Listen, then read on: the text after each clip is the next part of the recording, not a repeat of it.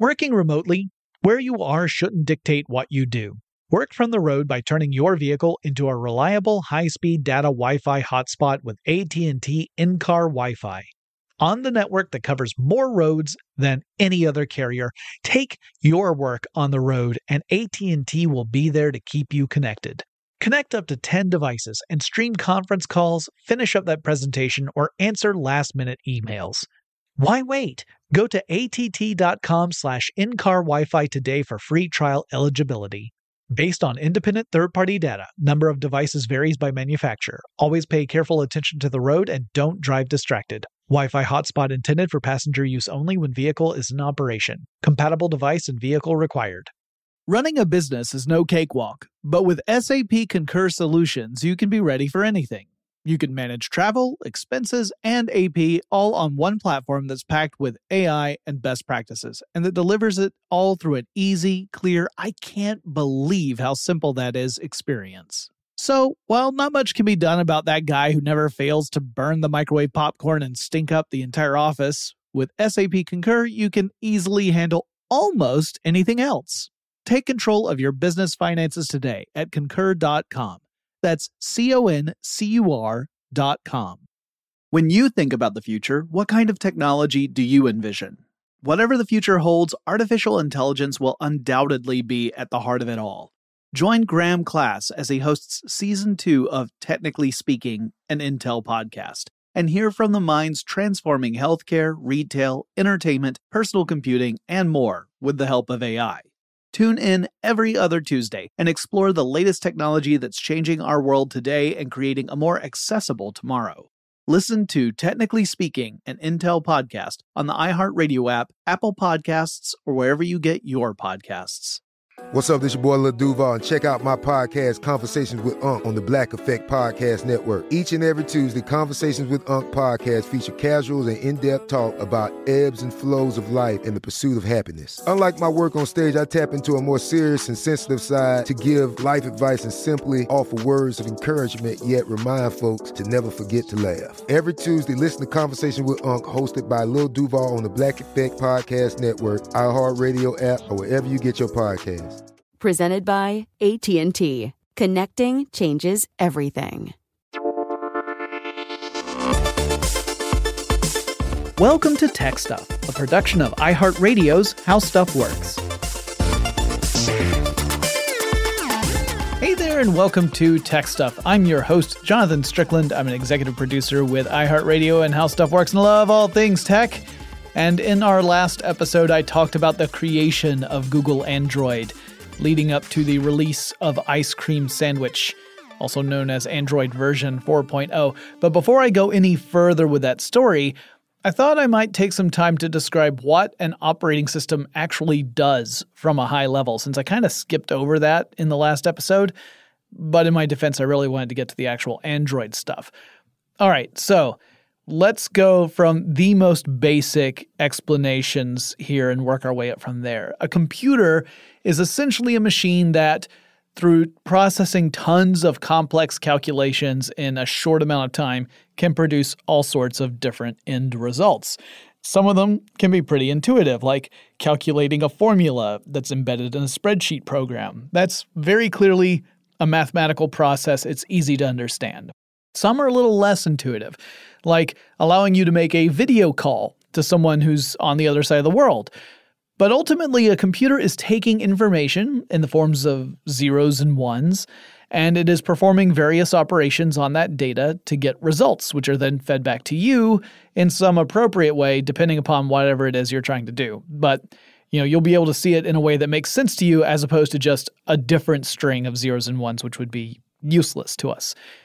We run programs on computers to get these results. So in the examples I've already mentioned, you would have some sort of spreadsheet program like Microsoft Excel, or some sort of video calling program like Skype. Microsoft has nothing to do with this episode, by the way. Obviously, I'm talking about Android, but that's just to give you an example of programs that exist on computers. These programs need to interface with the hardware that's actually doing all of those calculations and gathering that information. Now, in the old days of computers, Programmers would build their programs into the machines themselves. They would program on what we would call bare metal. And computers would only do very specific tasks. By the time we got to general programmable computers, we could run different programs on the same machines. Programmers would write these for specific computers, and the program instructions were essentially telling the hardware what to do. And this goes all the way from the era where you would actually physically unplug parts of the computer system and plug it into different parts, up to where you might program it in a series of punch cards that would be read by the computer, and then the computer would follow whatever the instructions were that the punch cards indicated. These are all various examples of programs and computers, but as computers and programs evolved, it became necessary to create some sort of liaison between the bare metal of the hardware underneath and the programs that would run on top of it.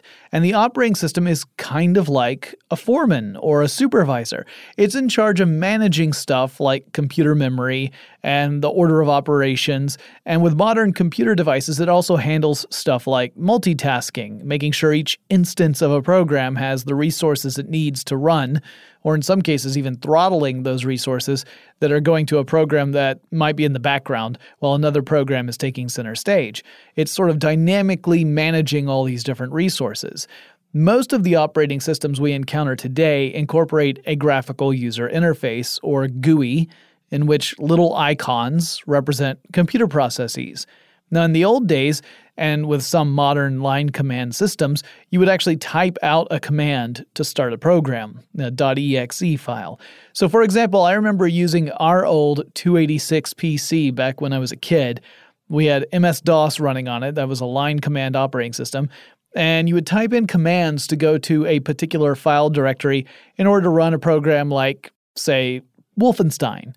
The GUI for home PCs became popular after the introduction of the Macintosh computer from Apple in 1984 and the Windows operating system from Microsoft the following year, though really Windows truly took off after Windows 3.1.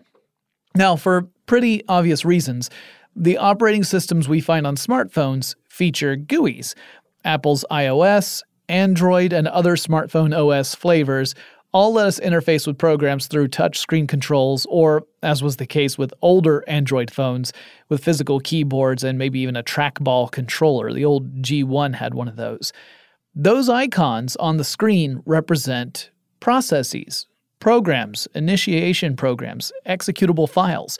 So selecting one of these icons initiates the sequence to start a program, sending instructions to the operating system underneath to manage the resources that are required to make the program go. Computer programmers and engineers describe operating systems as existing as a stack of various functions. Now, these are not physical layers or anything like that.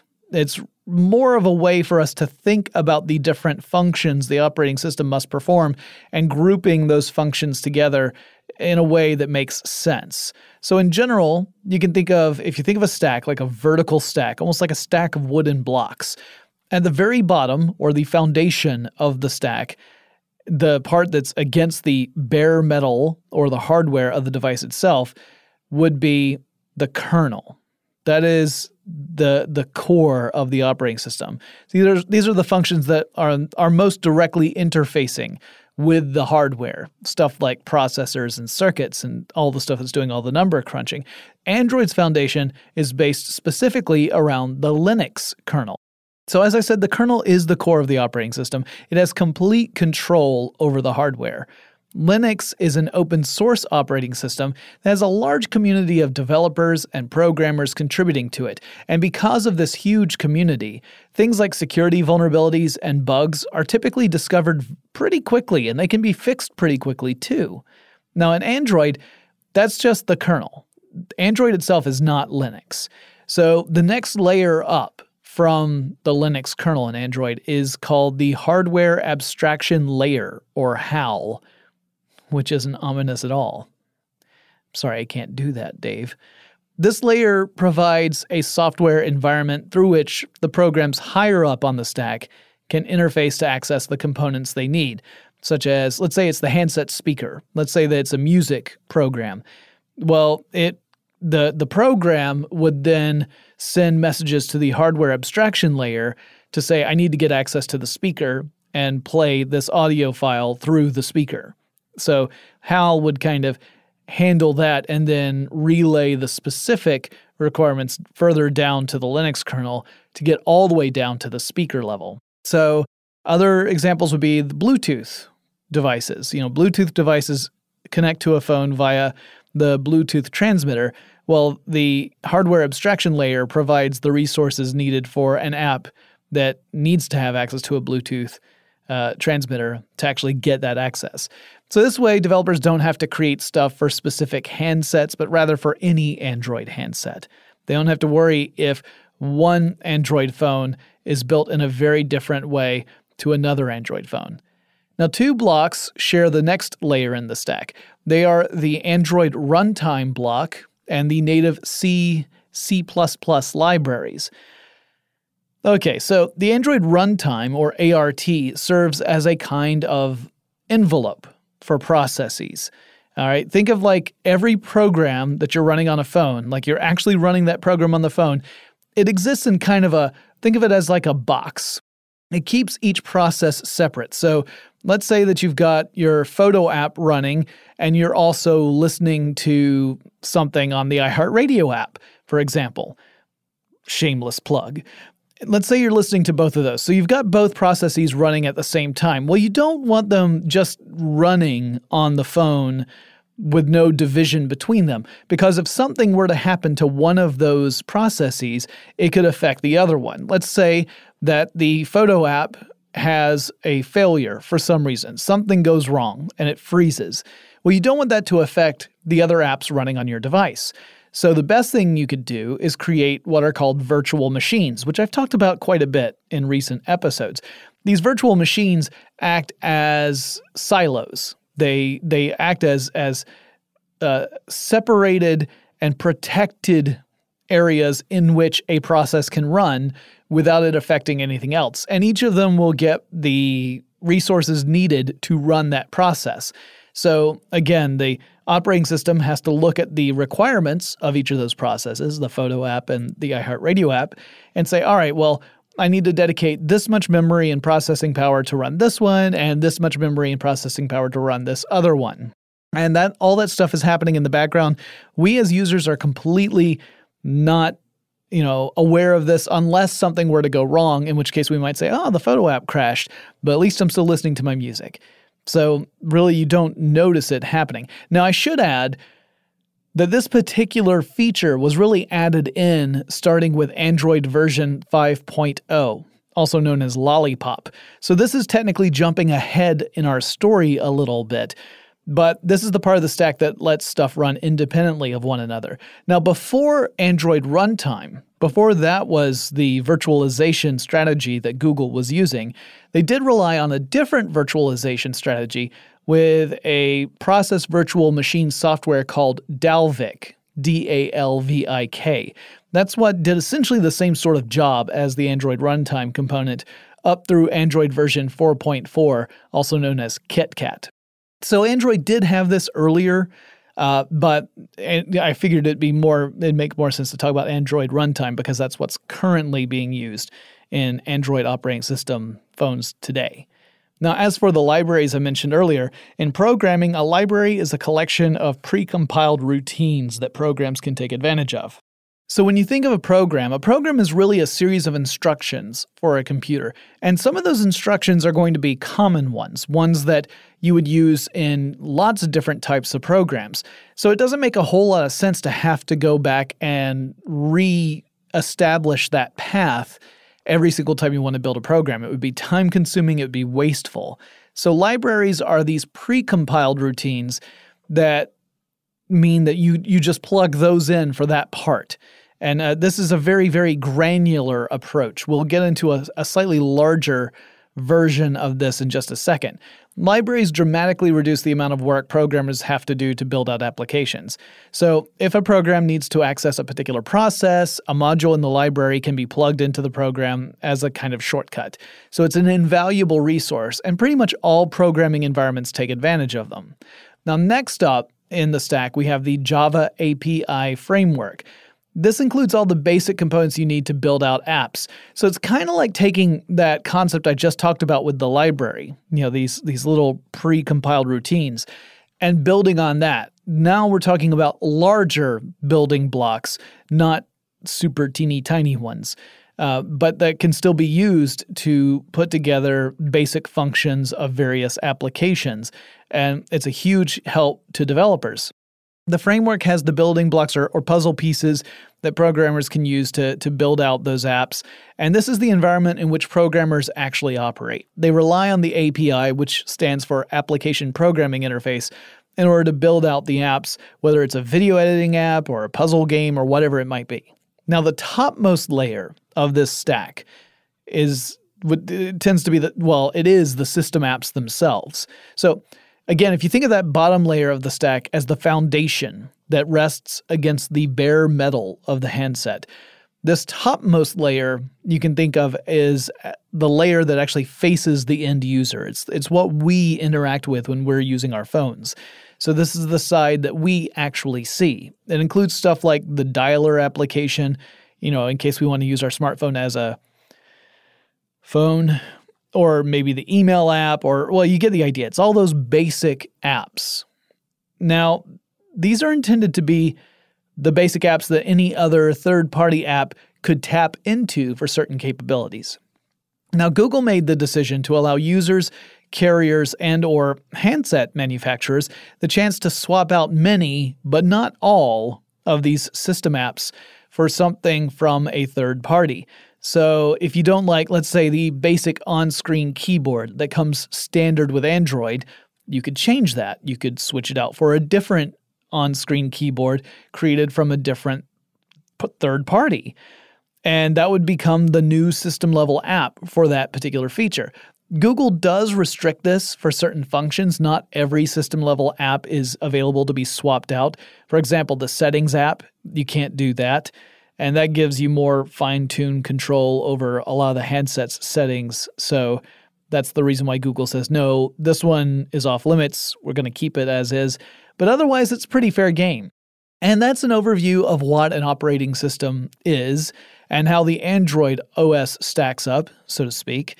And it's good to remember that Android is built on top of an older operating system, that being Linux. Because Linux is open source, Rubin and his team of developers, Andy Rubin that is, could tweak the Linux kernel to suit their own needs when they were building out Android. Anyone can do that because it's open source. And another point that's important to stress, I'm really just talking about the kernel, that component just above the bare metal that interfaces directly with the hardware of the handset. And the reason it's important to remember that is you can't just run Linux applications on an Android device, nor can you run Android apps on a Linux computer, at least not without some sort of emulator. And that's because those layers that stack on top of the kernel are different between Linux and Android. The software libraries necessary to run certain processes are different. And because of those differences, there's been some debate over whether or not you should actually call Android a Linux distribution or distro. So in Linux speak, a distribution is a specific implementation of the Linux operating system, and there are hundreds of different distros out there.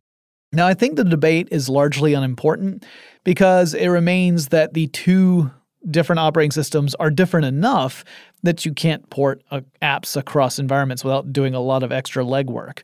Now, before I take a quick break, I do want to give a quick recap of what was going on when I finished the last episode. Google had released Android 3.0, aka Honeycomb, which I'll talk about a little bit more in a second. And this was a version of Android that Google had designed specifically for Android tablets. It was the first version of Android that UI expert Matias Duarte really had a hand in, as he had been brought in shortly before its predecessor, Gingerbread, had been pushed out to users. So Duarte didn't have a whole lot of opportunity to put his mark on Gingerbread, but he definitely did a lot more work on Honeycomb. Duarte also faced a big challenge because Google is a company built by, and arguably some would say for, engineers. And the Android phones definitely reflected that. I say that as someone who owned a first-generation Android phone. They worked, but they weren't necessarily intuitive. The design didn't establish a coherent aesthetic. There was no defining trait for an Android app apart from the fact that it was running on an Android phone. They all looked wildly different. There was no cohesive vision. Convincing engineers that design was an important component wasn't always easy, but Duarte figured he was up for the challenge. I'll talk a little bit more about that in just a second, but first let's take a quick break. Working remotely, where you are shouldn't dictate what you do. Work from the road by turning your vehicle into a reliable high-speed data Wi-Fi hotspot with AT&T in-car Wi-Fi. On the network that covers more roads than any other carrier, take your work on the road and AT&T will be there to keep you connected. Connect up to 10 devices and stream conference calls, finish up that presentation, or answer last-minute emails. Why wait? Go to att.com/in-car Wi-Fi today for free trial eligibility. Based on independent third-party data, number of devices varies by manufacturer. Always pay careful attention to the road and don't drive distracted. Wi-Fi hotspot intended for passenger use only when vehicle is in operation. Compatible device and vehicle required. Running a business is no cakewalk. There is a ton to keep track of. Employees to keep happy, spending to control, travel to plan, and on top of it all, nobody knows exactly what the future holds. Your finance team always has to be ready to change. But with SAP Concur Solutions, you can be ready for anything. You can manage travel, expenses, and AP all on one platform that's packed with AI and best practices, and that delivers it all through an easy, clear, I can't believe how simple that is experience. And you can finally say goodbye to the costly mistakes and risks that come from manual work and spreadsheets. So, while not much can be done about that guy who never fails to burn the microwave popcorn and stink up the entire office, with SAP Concur, you can easily handle almost anything else. Take control of your business finances today at concur.com. That's CONCUR.com.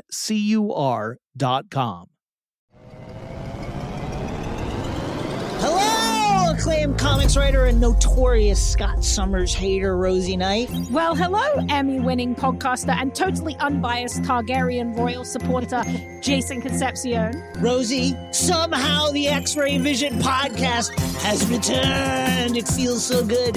It does. And like always, we'll be here every week covering the wide world of TV, movies, comics, and geek culture. That's right. We'll be talking about Batman, heroes of that stature, and of course, we'll be inviting our friends in the industry to come geek out with us and share stories. We'll hear from TV writers, from actors, comics creators, pop culture critics, and more. Nothing is off the table because geek culture is pop culture, and we can't wait to share our love of it all with you every single week. Listen to X-Ray Vision on the iHeartRadio app, Apple Podcasts, or wherever you get your podcasts. As important as choosing the right destination when traveling is choosing the right travel partner. Eugene Fodor. Gene, was будет. Much of the joy you will find on the road comes from the person you share it with. So you write the books, Gene, and Vlastar runs the business. I understand now. Tis a wise man marries a wiser woman. But be careful and choose your travel partner well, because the worst trips result when two partners have two different agendas. Get down! I'm not stupid, Gene. Something is going on, and it's high time you tell me the truth. Freeze, Americano. Gene, run! So travel before it's too late.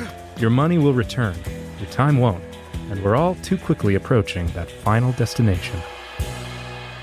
Listen to Fodor's Guide to Espionage on the iHeartRadio app, Apple Podcasts, or wherever you get your podcasts.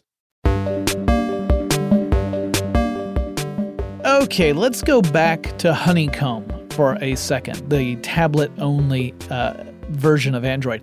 Google itself has admitted that the development of Honeycomb was rushed. They didn't have a whole lot of time to get it out. And it was a frantic response, you could think, to Apple's iPad launch, which managed to do what no other tablet had done up to that point. It was able to capture the attention of the mainstream public.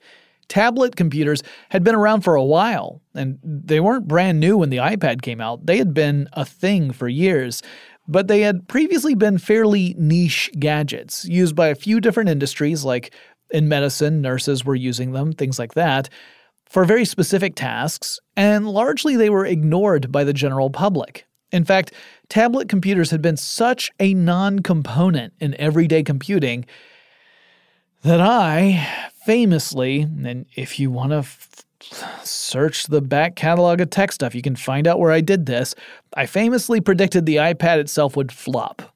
I mean, no one had managed to make tablet computers useful enough for anyone to actually want one. So I was a bit off on that particular prediction, but I don't even know to this day if I was off about them truly being usable. Maybe this speaks more to my inability to incorporate tablets into my day-to-day life. So I very rarely use them myself. If I do use a tablet, I typically turn it into a super lightweight laptop computer instead. Like I have a Microsoft Surface that I use for that purpose. I love it as a very lightweight laptop, but I don't know that I would get as much use out of it if I used it strictly as a tablet, simply because that's not how I work. However, I should say, I gotta concede, the Apple iPad was, without any qualifiers, a huge success. And Google recognized that too, and so there was a strong incentive to develop a version of Android aimed at the tablet experience. In some ways, this helped the people who were building Honeycomb because the version of Android would only be used for tablets. And that helped cut down on the sheer variety of things they'd had to consider, like screen size or access to a cell phone. Those were off the table because most tablets were in a pretty small range of sizes. They didn't have to worry about the huge number of variables that they would encounter if they were designing an operating system for smartphones. But it also meant that Google needed to make sure that hardware manufacturers were going to play by the rules, because previous versions of Android were all open source. So after they were pushed out, after a certain amount of time, Google would allow the code to be freely available for anyone to look at, to use, and etc. But Google did not want some manufacturer out there trying to push Honeycomb out on a phone-like device. It was not intended to do that. So they said, well, we're going to, instead of releasing this as open source, we're going to keep it to ourselves. And manufacturers would have to go through Google to get Honeycomb for their Android-based tablets. Upon its initial release, Honeycomb lacked support for some pretty important processes, like it didn't have support for Adobe Flash, which at the time was still a very important component for web content, and Honeycomb was a bit buggy when it was first released. There were a lot of little performance issues, and that paired with the lack of open source would end up hurting the launch of Honeycomb. And so a lot of people didn't really care for the Android tablets that were coming out at that time. And that's not really the fault of the OS necessarily, but it didn't do the OS any favors either. The design decisions were largely admired. Duarte had created a more cohesive design approach, and he leaned really hard on sci-fi-like visuals.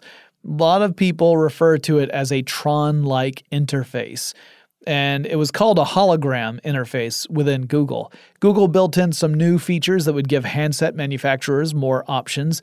The Zoom, the XOOM, the first tablet to feature Honeycomb, had no hardware buttons. So Google had to build in on-screen capabilities to do stuff like navigate to the home page of the Android operating system, pull up menus, that kind of stuff.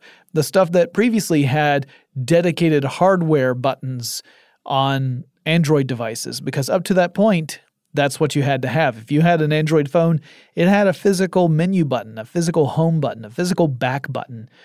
But starting with Honeycomb, Google was able to get rid of some of that, and they built in on-screen versions of those functions. That design element would carry over into Ice Cream Sandwich, which was the next version for actual Android smartphones.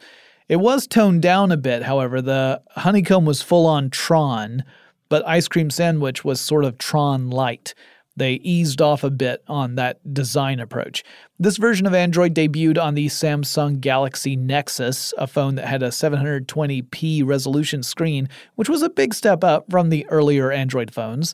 And the additions in Honeycomb for on-screen controls meant the Galaxy Nexus and most Android phones that were to follow no longer needed those physical buttons, other than maybe a power button and volume controls. Those would typically be physical. Everything else would be an on-screen button. This let designers create more sleek and aesthetically pleasing handsets to dedicate more of the space of the phone to the screen itself. And it put the more chunky origins of Android phones deep into the past. Ice Cream Sandwich also had a lot of UI updates, like a system bar for the top of the phone that would hold stuff like notifications. And there was also a system bar at the bottom of the phone that would allow users to navigate home, back, and hit the menu button. Some of the icons got not just a graphical facelift, but also a name change. So what was previously referred to as contacts now became people, for example. It seems a little less cold, so I'm in favor of it. It's an Android that's learning to love. In January 2012, Duarte led the effort to publish a set of guidelines called Android Design. The site would act as a tutorial for app developers so they could make apps in such a way as to fit within the overall aesthetic of Android operating system. This was something that Apple had been doing for a while. In fact, over at Apple, it was notorious for the company to deny apps from being able to go into the App Store. And one of the many reasons that Apple might give is that the aesthetic of the app didn't match Apple's overall aesthetic for iOS. And so the designers would have to go back and retool the look and UI of their app so that it was more in line with Apple's design policies. Google would be a lot more lenient than Apple in those days, but Duarte saw the value of establishing a definable look so that when people saw something, they would know, oh, that's an Android app, as opposed to that's on some sort of mobile device. A few months after the introduction of Ice Cream Sandwich, Google made some more changes to some of its primary apps. The company introduced the Google Play banner of apps. So you had Google Play Music, Google Play Books, Google Play Store, etc. And you could buy content through the Google Play Store, like, say you want to buy a movie or maybe a record album. Anyway, the content would end up going to the appropriate apps library. So there was all the management stuff was done in the background. You didn't have to worry about it, and you didn't have to go through the individual apps in order to access the store. This was the first example of Google doing an out-of-cycle update for individual apps. And it would mean more freedom to update apps without having to wait for a full operating system cycle update, a full version update, in other words. And this approach also managed to do something that would have a big impact on users. Earlier, Google would issue updates in a new version of the operating system, or at least an update to the current version, and it would then make that update available for all the service carriers and handset manufacturers to push out to users on the network. But that meant that Android phone owners might be waiting for a while to get the latest update, just because the carrier they used hadn't pushed it out yet, or because there are delays in the handset manufacturers making sure that the chips in their handsets could accommodate the new operating system. But the app updates were different. Google could push those out through the Play Store and bypass the entire operating system update if it was just adjusting something, relatively small in one of these apps. Those were completely under Google's control. So in that way, Google could deliver new features to users without them getting frustrated while waiting for their carrier to roll out the latest OS update. And in April 2012, Google would go back to selling devices directly to customers through the Google Play Store. They had done this with the launch of the Nexus 1 smartphone, but had essentially discontinued the practice shortly thereafter. Then it would open up a new market for Google, one that would include not just smartphones and tablets, but eventually also stuff like smart thermostats and Chromebook laptops. So Google started to get more into the business of selling hardware directly to users, more like Apple in that regard, although Google was relying on third-party manufacturers to actually design the hardware, at least until they acquired Nest. The next version of Android to come out of Google was version 4.1, also known as Jelly Bean. And starting with Jelly Bean, Google hit an operating system update cycle that would typically last about half a year. So you could expect 2 updates each year for several operating system updates in a row. Jelly Bean featured some more updates to the user interface. It also aimed to create more smooth animations and scrolling. Google managed to make some steps forward with tablets as well. ASUS had created a 7-inch tablet that would be branded the Nexus 7, and that would set a form factor for many Android tablets to follow. It was not so successful in the 10-inch tablet size form factor. I mean, iPad had pretty much sewn that up, but they were able to get some traction on this smaller version, the 7-inch form factor. And in fact, they were successful enough that for once, Apple would end up following suit by later launching the iPad mini, largely as a response to this. Jelly Bean also introduced the Google Now feature, a type of predictive search results based upon user activities and locations. Some people found this to be a bit creepy because Now would serve up cards of information that seemed to anticipate what you wanted before you knew you wanted it. Some folks, like yours truly, found the feature really interesting. However, since I do a ton of research for lots of different stuff, I'm not always really interested in all that stuff. I'm doing it for my job, but my Now results sometimes feature a lot of news stories about things that aren't really that pertinent to me. I still get news stories about football, for example, and I am not really a football fan. But do keep the baseball updates coming, because I am a baseball fan. The card style, introduced by Google Now, in which each of these predictive search results sat in their own sort of individual cards, and then you could select a card to learn more about whatever the thing was, that would become the basis for many of the Play apps that Google offered. And this would be a huge contribution of Jelly Bean. It shaped the way Android operated and looked from that point moving forward. Google also introduced Play services, which were extremely important for the company and for app developers, and almost entirely invisible to the end user. It concerned stuff going on in the heart of the Android operating system. With Play services, Google could send out tweaks to core components of the operating system and add new API features without the need for a full system update. Again, this would let Google bypass handset manufacturers and carriers to make these adjustments to the operating system. And why is that important? Well, it meant that app developers could be sure that the stuff they were creating would be able to run on most of the Android phones out in the market. So by this time, Android was rapidly becoming the dominant operating system for smartphones in the world. Now again, I want to stress, this does not mean Android was superior to iOS. Rather, Apple was taking a very different approach in which you had to go through Apple to get a phone that was running iOS on it, and it was a premium experience. Android phones could run on just about anything. So there was a huge range of different hardware and different price points out there. So adoption for Android skyrocketed because there was an Android phone for just about every budget, as opposed to the iPhone, which was still kind of a luxury item. So on the one hand, that was great news for developers because it meant they could potentially reach a much larger audience because there are more people with Android phones. But on the other hand, it also meant that there were folks out there with older handsets running older versions of Android.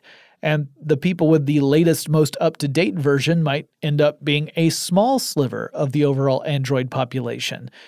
And that would discourage developers from embracing Android because the fragmentation in the operating system would mean that there was no guarantee someone with an Android phone could even run the app the developer was making. The Play Services update meant Google could address this, creating more assurances that apps would run across a greater number of handsets. Though obviously, hardware limitations would still mean that some people wouldn't get a great result if they ran particularly demanding apps on their older phones.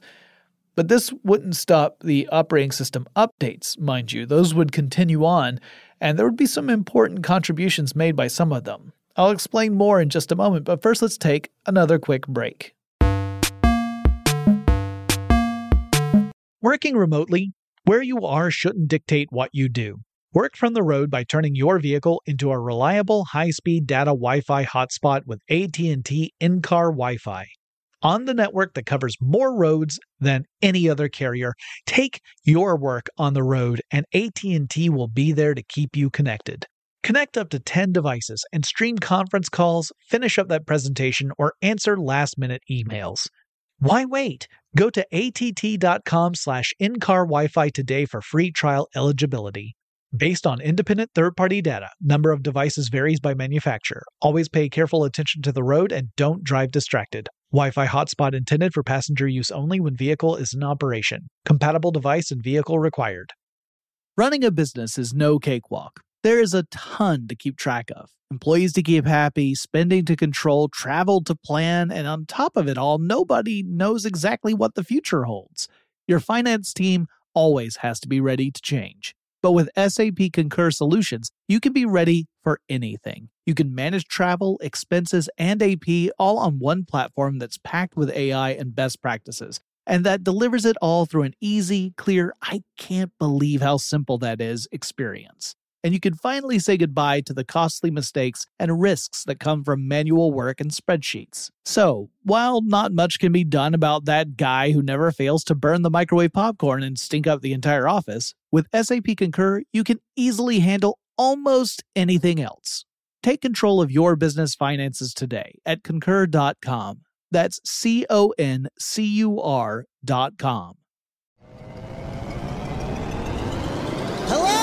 Acclaimed comics writer and notorious Scott Summers hater, Rosie Knight. Well, hello, Emmy-winning podcaster and totally unbiased Targaryen royal supporter, Jason Concepcion. Rosie, somehow the X-Ray Vision podcast has returned. It feels so good.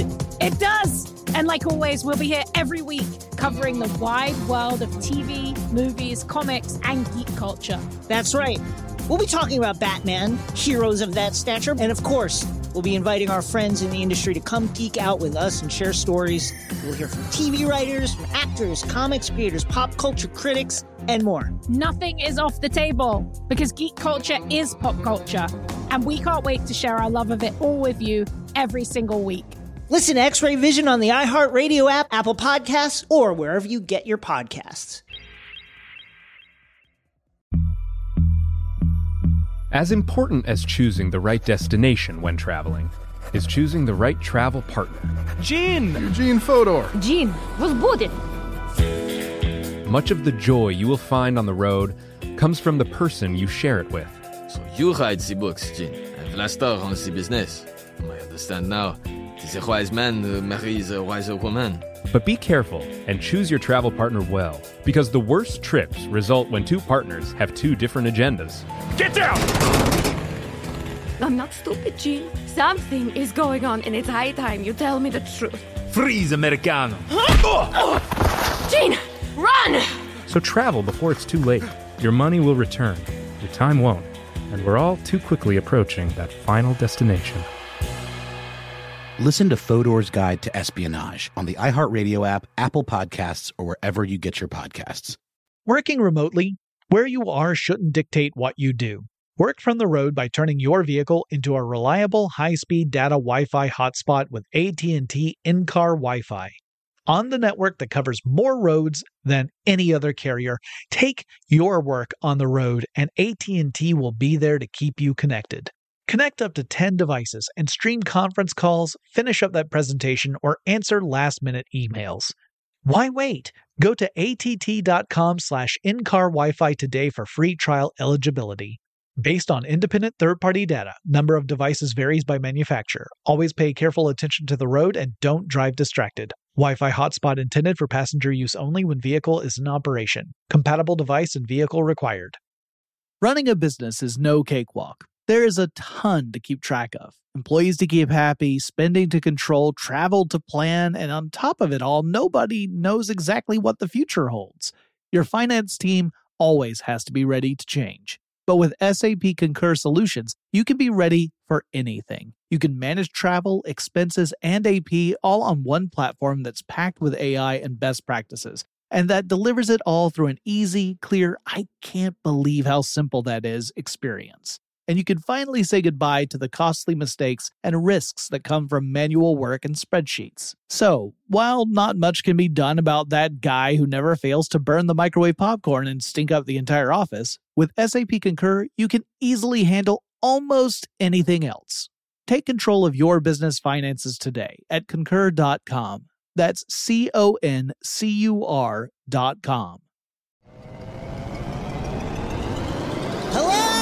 acclaimed comics writer and notorious Scott Summers hater, Rosie Knight. Well, hello, Emmy-winning podcaster and totally unbiased Targaryen royal supporter, Jason Concepcion. Rosie, somehow the X-Ray Vision podcast has returned. It feels so good.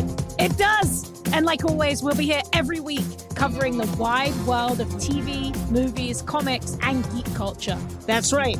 We'll be talking about Batman, heroes of that stature, and of course, we'll be inviting our friends in the industry to come geek out with us and share stories. We'll hear from TV writers, from actors, comics creators, pop culture critics, and more. Nothing is off the table because geek culture is pop culture, and we can't wait to share our love of it all with you every single week. Listen to X-Ray Vision on the iHeartRadio app, Apple Podcasts, or wherever you get your podcasts. As important as choosing the right destination when traveling is choosing the right travel partner. Eugene Fodor. Gene, was будет? Much of the joy you will find on the road comes from the person you share it with. So you write the books, Gene, and Vlastar runs the business. I understand now. The wise man marries a wiser woman. But be careful and choose your travel partner well, because the worst trips result when two partners have two different agendas. Get down! I'm not stupid, Gene. Something is going on, and it's high time you tell me the truth. Freeze, Americano. Gene, run! So travel before it's too late. Your money will return, your time won't, and we're all too quickly approaching that final destination. Listen to Fodor's Guide to Espionage on the iHeartRadio app, Apple Podcasts, or wherever you get your podcasts. Google pushed out a couple of updates still under the Jelly Bean designation, so Android versions 4.2 and 4.3 were still technically Jelly Bean. With 4.4, the company again assigned a dessert nickname to the operating system, and this time it was a branded name, KitKat, from Nestle.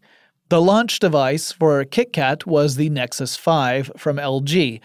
And one of the things I think is really interesting about Android phones is that you have the Nexus line of devices, both phones and tablets, and they were made by several different manufacturers. So you could have an HTC Nexus phone, you could have a Samsung Nexus phone, you could have an LG Nexus phone. They were all made at different times for different operating system versions of Android. It's very interesting to me that you could have one model name spread across multiple manufacturers. At that point, the Nexus 5 had the largest screen for an Android phone at 5 inches with a resolution of 1920 by 1080 pixels, so a much better resolution than those early Android phones. With KitKat, Google was able to improve on stuff under the hood to make memory usage more efficient. This made it possible to run current versions of Android on lower-powered devices, which was important because developing countries were building out network infrastructure at that time, and that opened up a lot of opportunities to have Android phones in brand new markets. Also, it gave opportunities for people to get an unprecedented amount of access to connectivity apps and more. So it was beneficial both for the company and for the people in those developing countries. KitKat was also pretty much transitioning away from the sci-fi design that had been introduced with Honeycomb and Ice Cream Sandwich. It would also be the operating system that would power many of the first Android Wear products. These are things like Android-based smartwatches. Though as far as I can tell, that particular category has never really taken off for Google. I don't think any Android-based smartwatch has seen enormous success in the market, not like the Apple Watch did for Apple. Google would follow up KitKat with Lollipop, which I mentioned earlier in this episode. Lollipop was the first to use the Android runtime environment for virtualization. It also introduced a new era at Google, the era of material design. This was not just a set of guidelines, but an actual design blueprint that Google gave third-party developers to follow. This wasn't just for Android, but also for Chrome and all versions of Google apps, even those that would be hosted on other operating systems like iOS. So while Duarte had already shaped the design principles for Android apps, now he was working with a team to do the same thing across all of Google's apps and services. The idea being that if it was from Google, you should be able to tell. Duarte would actually leave Android and transition to a role in Google itself to help drive this initiative across the company. The material design aesthetic took inspiration from paper. Each layer a person would see would be like a sheet of paper on top of all the ones beneath it. And animation was given very much more focus in this version of Android. The goal was to have all elements animate onto the screen rather than just appear or pop into place. So they should scroll up into view or fly on into view. They shouldn't just appear. There should never just be a transformation of one screen into another. The result of all this was that, starting with Lollipop, the UI had a very different look and feel to it. And Lollipop was the first Android release to include the voice recognition feature, in which a user would say, "Okay," followed by the word Google to activate the ability to speak commands to the phone directly. I tried very hard to avoid saying the activation phrase itself to spare all of those listening in or near Google devices from having to deal with the aftermath. If you listen to my recent episode about how this stuff works, you know that it's not always listening in on with a sense of it, keeping track of what it is you're saying. Like, the phone is not spying on you. Rather, it's on a constant lookout for a digital footprint of an audio signal that indicates that the activation phrase has been spoken. So it's like a key sliding into a lock. Around this same time in 2014, Andy Rubin, the guy who had founded Android, the company, and who was associated with the operating system at Google, thought of as the father of Android, left Google. Now, the official story at the time was that Rubin was leaving to start an incubator company to help startups that were focusing on hardware. He had already stopped running Android back in 2013. He had transitioned over to working in Google's robotics division, and now he was leaving Google completely. Later on, it was revealed that Larry Page had actually asked Rubin to resign, and this was in the wake of sexual misconduct allegations that had been brought against Rubin. The details of those allegations are gross and they are horrible, so I'll just say that if the allegations are accurate, Page probably should have just fired Rubin. But perhaps there was a worry of how this might be bad PR around the whole thing, and so I guess it was decided to keep things quiet for the sake of, and I really hate this word, but for the sake of optics. And if so, if that were in fact the reason why, that strategy backfired big time, because in 2018, it was revealed that Rubin had left Google with a $90 million exit package, as well as leaving in the wake of these allegations. This sparked an enormous reaction within Google, with employees protesting and walking out upon discovering that a man accused of these horrible acts would end up walking away with nearly $100 million. And it's a dark stain on both Google and Android. In March 2015, Google rolled out an update to Lollipop and introduced a new version of Android for cars called Android Auto. So it's designed to work in car systems itself. It's the sort of thing that might power the information and entertainment systems within a car. Following Lollipop was Marshmallow in October 2015. This version introduced fingerprint scanning for stuff like unlocking the phone and authorizing apps. It was also introducing a feature called Google Now on Tap, and that was a particularly odd feature. The idea behind it was you could hold down the home button on any screen that you were in, whether it was an app, maybe you were watching a video. But if you held down the home button, what it would do is it would take a screenshot of whatever was on your screen at that second and send it off to Google. And then Google's AI and machine learning technology would analyze the image and return search results based on what it, quote-unquote, thought you were interested in. Ultimately, this feature didn't get much traction. It didn't have a refined focus, so the chances of you getting the results you were hoping for weren't that great. It just made more sense to use the search feature for that kind of stuff, where you could craft a query to return exactly what you were looking for, instead of just sending a picture and hoping that Google picks up on the right thing in that picture and doesn't just send you a bunch of random garbage. The Google Assistant service would eventually replace Google Now on Tap. Marshmallow also changed up how permissions work for apps. So in the past, when you downloaded an app that would need to get access to stuff on your phone's hardware, stuff like your phone's microphone or its camera, whatever that might be, you would get a permissions page listing all of the components the app wanted to have access to. And then you would authorize the app and it would get that access. But starting with Marshmallow, that changed. Instead, you would install an app and you would never see a permissions page during the installation phase. But the first time the app attempted to make use of one of those phone components, it would then ask permission. A little pop-up would appear in front of you, and it would ask you to give permission for the app to access whatever it was trying to get access to. So if you downloaded like a camera app and you activated it, you would then receive a notification asking you to permit the app access to your phone's camera, or maybe not just your phone's camera, but maybe your photos file folder. And then you would have to either authorize it or say no, and then maybe even uninstall the program. After Marshmallow came Nougat and Google's Pixel phones also. Recently, there was a class action lawsuit against Google that wrapped up around that first generation of Pixel phones.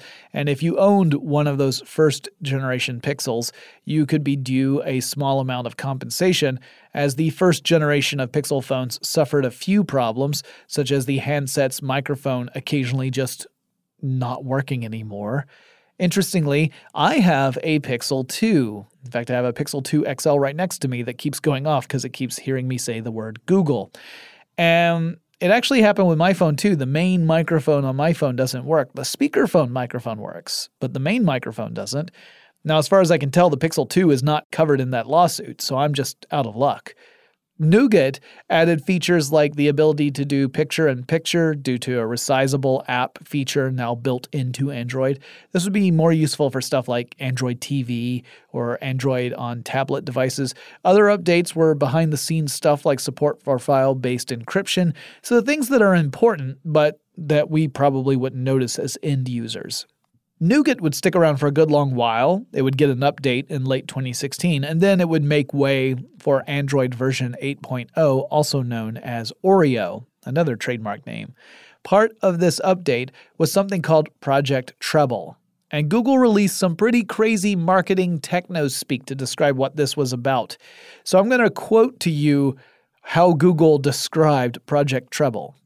Quote, "It's Google's ambitious effort to re-architect Android in order to establish a modular base in which the lower-level code created by silicon vendors is separated from the main Android operating system framework so that the device manufacturers can update the OS code without having to rely on silicon vendors to refresh the lower-level code for every release." End quote.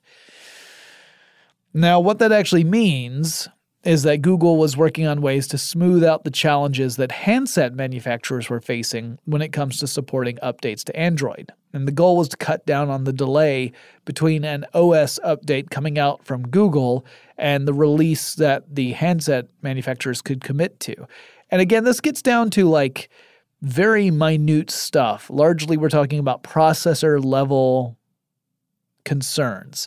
And typically you would have a handset manufacturer that would have to work with its chipset supplier, whatever company was making the chips that were in those handsets, to make sure that it could interoperate with the Google Android system and then rolling that out to all of its users. So there were a lot of delays.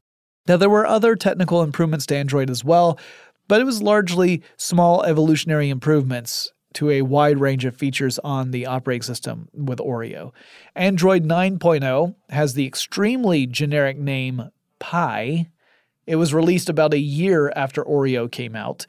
The user interface got another update with some elements like the clock moving to a different default position on the display. It was also a move away from the material design philosophy Duarte had introduced a few years earlier, or at least a refinement of that philosophy. So that philosophy had helped create a more cohesive look to Android and the apps on Android, but it had also created the effect of making things look a little too homogenized. They all look a little too similar. So to correct the course, Google now has an updated set of design principles and a suite of developer tools to help take the basic ideas behind material design, but to apply them more intelligently to apps and services. Designers are able to apply customized designs on top of the fundamental material design approach. So ideally, apps built using these tools will look like they belong to the Android ecosystem, but they won't look like all the other Android apps out there. It won't be a cookie-cutter kind of approach. This brings us up to the most recent version of Android, at least as of the recording of this podcast.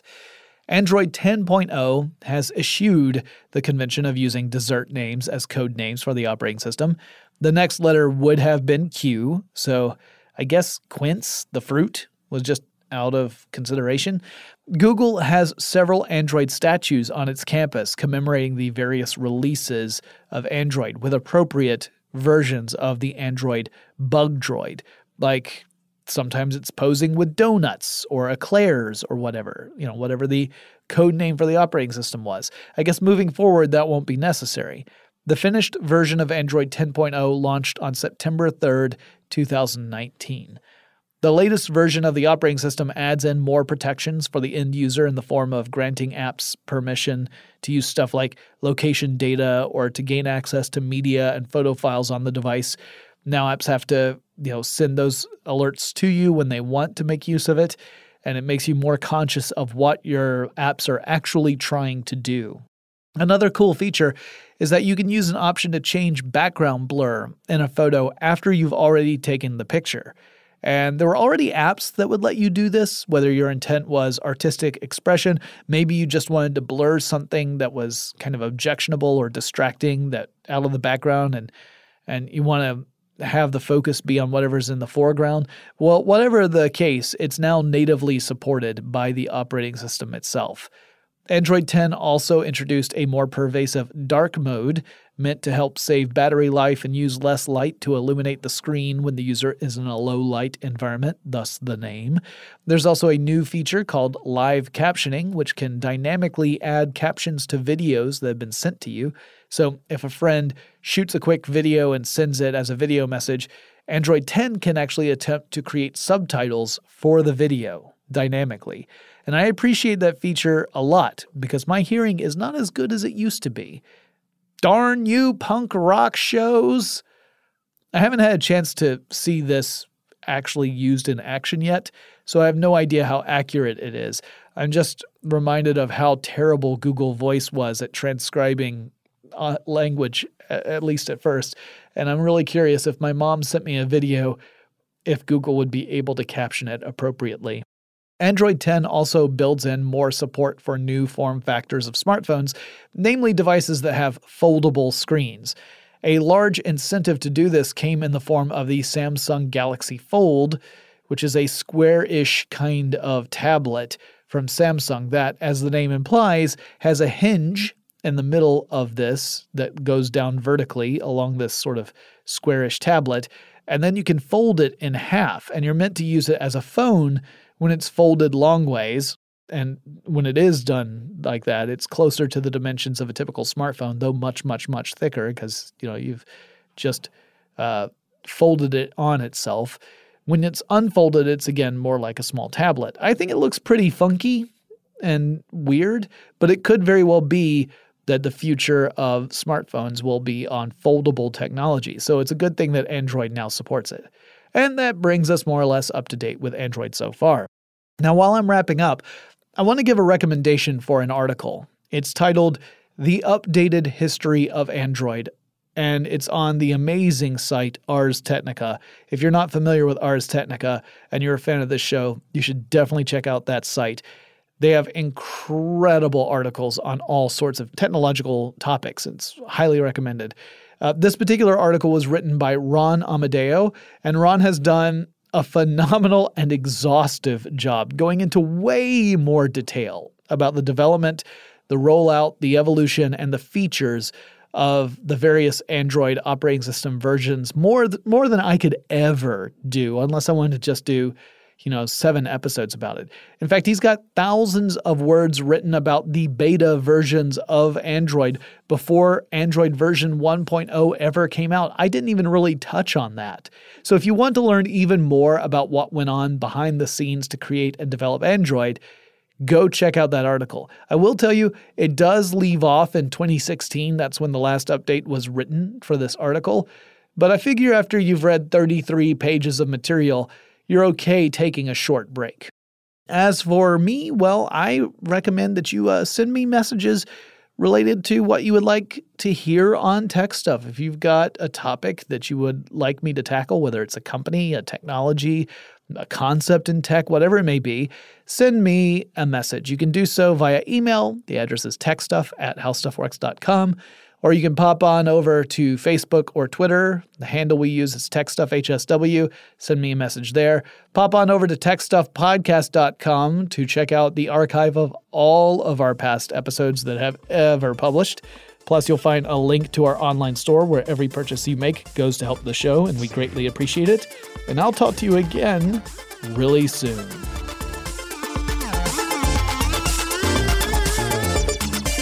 Tech Stuff is a production of iHeartRadio's How Stuff Works. For more podcasts from iHeartRadio, visit the iHeartRadio app, Apple Podcasts, or wherever you listen to your favorite shows.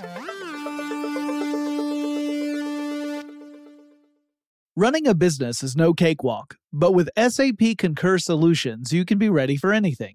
You can manage travel, expenses, and AP all on one platform that's packed with AI and best practices, and that delivers it all through an easy, clear, I can't believe how simple that is experience. So, while not much can be done about that guy who never fails to burn the microwave popcorn and stink up the entire office, with SAP Concur, you can easily handle almost anything else.